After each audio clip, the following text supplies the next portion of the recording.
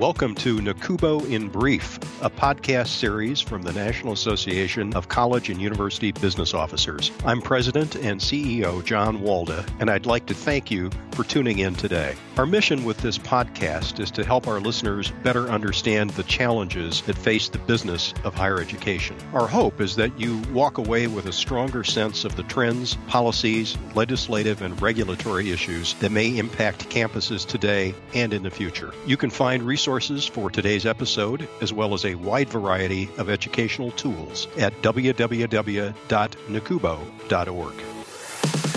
Hello, everyone, and welcome to NACUBO in Brief. I'm Megan Strand, your host for today, and I would like to thank you so much for tuning in.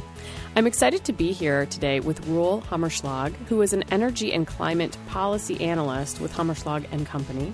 And today we're going to talk about climate action plans. Welcome, Roel. Hi, Megan. Good to be here. Let's start out by having you explain what a climate action plan even is, and then maybe tell us a little bit about your background in helping people implement these plans. Sure. A climate action plan is a document that states and organizations or institutions emissions of greenhouse gases and the plans they have to reduce those, and generally any operating procedures or intentions that enable that institution to get to its goals of greenhouse gas reductions. I'm an independent consultant who helps large institutions and small governments measure and reduce their greenhouse gas emissions. I've been doing that since 1999 and have a wide variety of clients in education and nonprofit, government, and for-profit as well. In 2005, I was a mid-career graduate student at the Evans School of Public Affairs at the University of Washington, and they needed their first greenhouse gas inventory done. And that began a long consulting relationship with the university that is continuing today. As you mentioned, you've been helping the UW implement their climate action plan. So tell us a little bit about your work with the University of Washington. Where did you start? How much have you progressed? Where are you now? What do you still have to do? The beginning was in 2006 or 7 when we did the 2005 greenhouse gas inventory. So the greenhouse gases are always inventoried after the fact, so generally done the next year, looking back on the prior year. The University of Washington signed the ACUPUC, the American College and University President's Climate Commitment, in 2007. And at that point, they knew they needed to have a climate action plan as a part of that commitment. So they had me help lead the effort to create that climate action plan, which we did, and it was published in 2009. And it sat dormant for quite a few years, not entirely dormant, but it's climate action plans are a little intimidating because virtually everything an entity does emits greenhouse gases, either directly or indirectly. So it's a massively complex undertaking to make good on them. And so in roughly in 2013, about 4 years or so after the plan was published, the University of Washington staff called me and said, hey, can you come in and get this thing moving? What we ended up doing was creating a so-called marginal abatement cost curve, where we lined up the various actions and how effective they were at reducing greenhouse gas emissions and how much they cost per ton of greenhouse gas emissions reduced. And that really got things going because it lined up all the options in a neat and understandable order. So you had the planning phase, and then you had this marginal abatement cost curve, and now are they in the stage where they're implementing some of the recommendations? Absolutely, yes. Although I can say that the cost curve lines up a little under 40 different unique actions towards reducing greenhouse gases. And what's been interesting is the sort of soft side of the process, the politics and the committees seem to favor lumping multiple actions together and perceiving them as a larger initiative. And so there's several of those sort of groups of actions that are now moving forward quite solidly. I want to talk a little bit more about the marginal abatement cost curve. So can you give us some examples of what might appear on a university's curve, for example? Well, there's a very wide variety of things. That generally the cheapest options will be things that have to do with energy efficiency. So opportunities to reduce energy consumption, and energy is the primary the primary cause of greenhouse gases for most universities. And so those actions will save energy and they'll be the cheapest. So in our case, there was especially a lot of work to do with laboratories. And this was a neat piece of learning for me. I learned that a lot of the energy costs of the ventilation systems in laboratories aren't the ventilation system itself, but the ventilation system sucks all the hot air out of the building. So you're constantly reheating the building when you have. Oh, yeah, that was such a surprise to learn how that worked. And once I got it, I saw why those laboratory emissions are so high. It suddenly all made sense. So in our case, for example, having automatic closure of fume hood sashes and thinking about variable air volume ventilation systems where the fan is not just turned on all the time, and things like that increase the energy efficiency in laboratories. And that will be common at almost all universities. And then there are quite a number of items that are about reducing commuting emissions. So getting students, or in our case, more so than students, staff and faculty on alternative transportation modes other than single occupancy vehicles. And there's a large number of strategies to do that.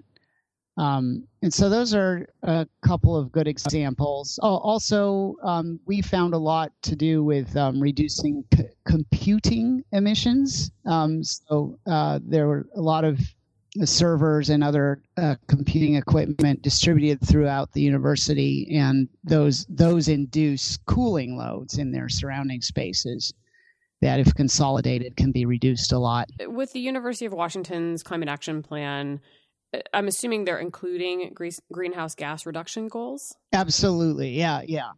So in our case, the University of Washington is legally a state agency because it's a public university. And so in Washington state, we have law regulating the greenhouse gas emissions from state agencies. So they're required to reduce their emissions 15% below 2005 levels by 2020, 36% below by 2035, and 57.5% by 2050. And that odd number comes because they were trying to make it match a rounder number that is set for the whole state. But anyway, those are the numbers, and that's what the University of Washington has to meet. And we mostly focus on the 2035 goal in our planning because we're going to be close to making the 2020 goal, but the 2035 goal is much deeper, and it's going to be much, much harder for us to achieve. So now in 2016, just looking back at the work that you've done implementing this marginal abatement cost curve and starting to implement some of the recommendations, do you feel that this plan has led to significant change at the University of Washington? Absolutely. I was impressed with how real it all got. I was mentioning the laboratories, and as a result of the laboratories coming up in several of the recommended actions, like I said, several of those got wrapped together, and an efficient laboratories initiative got launched. Complete with seeking funding for 2 or 3 new staff to do retro commissioning of buildings. So that's happening, and there is now an official policy from the top down for consolidating computing resources. So basically, small server facilities are no longer permitted on the university campus, and all central computing facilities like that have to go into the truly centrally maintained facilities where there's a shared cooling load and shared uninterruptible power supply, and even the servers themselves get shared. What used to be multiple machines are now on a single machine. The reduction in electricity consumption is massive. It's incredible what a huge difference it makes, and that's now an official policy. So.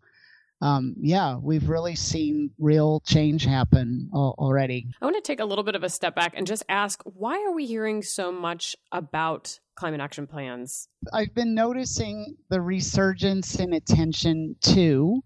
I think it's actually sort of a rather than a positive effect of its own, a negative effect, if you will, of the lack of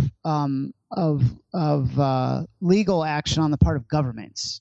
Climate change is becoming of greater and greater concern, and governments are continuing to fail to produce any significant regulation of greenhouse gases.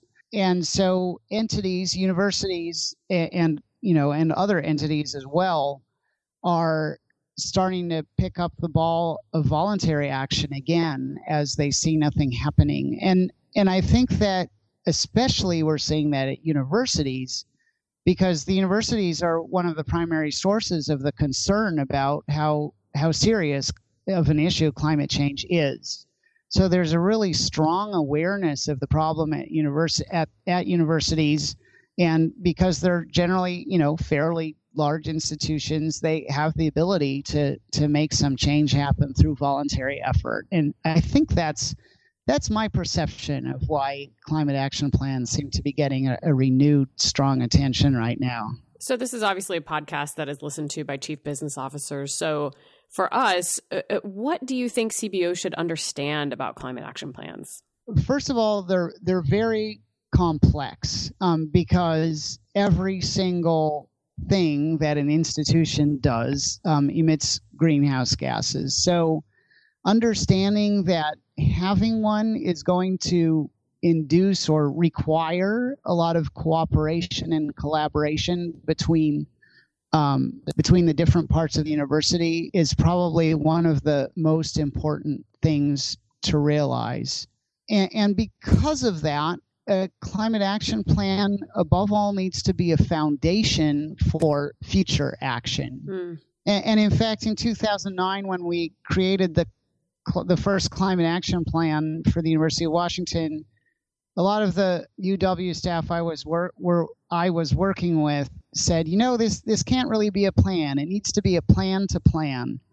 And I was a little upset at the time. I said, you're kicking the can down the road. But now in hindsight, they were right. It's just such a complex animal that the climate action plan needs to lay down a strong but very high level framework that allows something like, in our case, we made that marginal abatement cost curve, that allows the university to do that finer detailed work within a large but firm greater structure. What's been the biggest challenge that you've faced in trying to get all of this implemented and moving forward? Well, I can think of two.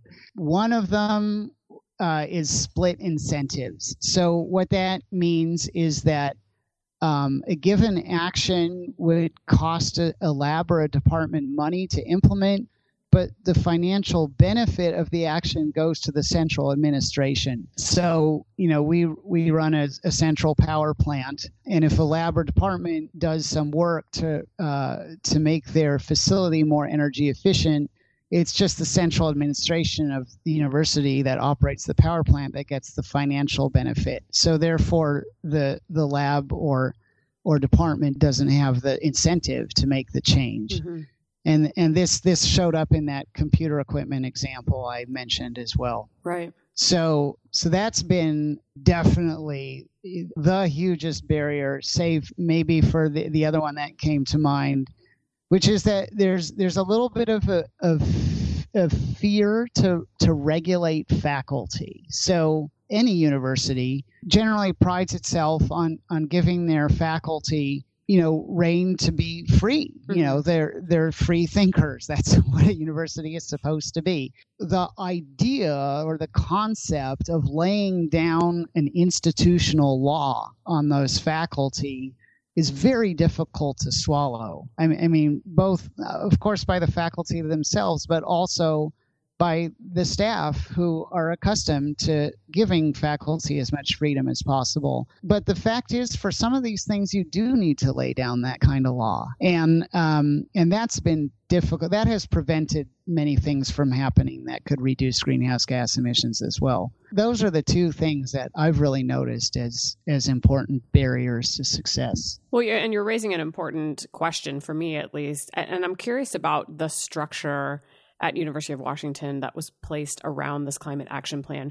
Who is participating, and what kind of communication structure do they have in place to make sure this all sorts of keeps moving forward, obviously with your assistance? There is a very clear structure at the University of Washington, and I think we're kind of blessed by that. In 2004, the president at the time created an environmental stewardship advisory committee together with I'm sorry, I can't recall the name of the administrative instrument, but sort of an executive order stating an environmental stewardship policy for the university. Mm-hmm. And so that committee was in existence before the AccuPuck got signed. So It's been there all along. It did get restructured at one point, but it's still there. It's an advisory body in legal structure. So they don't set policy per se, but they recommend policy to the senior level administration of the university. And then they also, again, the Environmental Stewardship Committee also has spun off a climate action plan policies committee or subcommittee.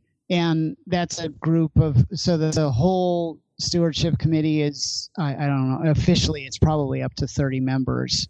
But then the Climate Action Plan Policy Committee, that's roughly 8 or 9. That's who I work with on a regular basis. And then the Policy Committee brings things back to the entire Stewardship Committee. And then the Stewardship Committee essentially, gives input and then approves what the Policy Committee submitted. And then that goes to the president and the provost. And so that's the process we've been using in it. It has soft edges. There's a lot of opportunity to go back and forth and to work on an informal level before things go to the president and provost, and that seems to work pretty well for the University of Washington. And what types of people are on that smaller policy committee? You don't have to tell me everyone, but we have the power plant manager, the facility manager for the power plant. We have we have 2 financial folks, one focusing on the power plant and one in the planning and budgeting sector. And the power plant guy, he also works with all the budgeting and costs for all the facilities management. So all that efficiency stuff I was talking about before, it's under his leadership to look into those costs. So that person is there. We have the lead facilities person from each of our 2 satellite campuses there. We have one in Tacoma and one in Bothell. We have a vice president from the budgeting and planning division who is effectively the lead of that group, and she has had an interest in this topic for years and years, and I believe she sits on the is it pronounced AISH board? I think that. Yeah, can't think right off the bat who else is. I definitely missed. Yeah, no, that gives us a good idea of sort of who sits on that smaller policy committee. So, any final words of advice, Roel, to a CBO who is adopting or maybe attempting to implement their university's climate action plan? And these can be lessons from University of Washington, and I know you work with other clients too. So feel free to throw in any other general lessons that you feel like people should be paying more attention to in the university setting. Let's see. Sort of on the fine scale, I can say that you're going to discover that your energy source for the campus, whatever it is probably going to be your number one leverage point in terms of reducing greenhouse gas emissions. So whatever the plan does, that is going to end up being a focus, and you should be ready for that.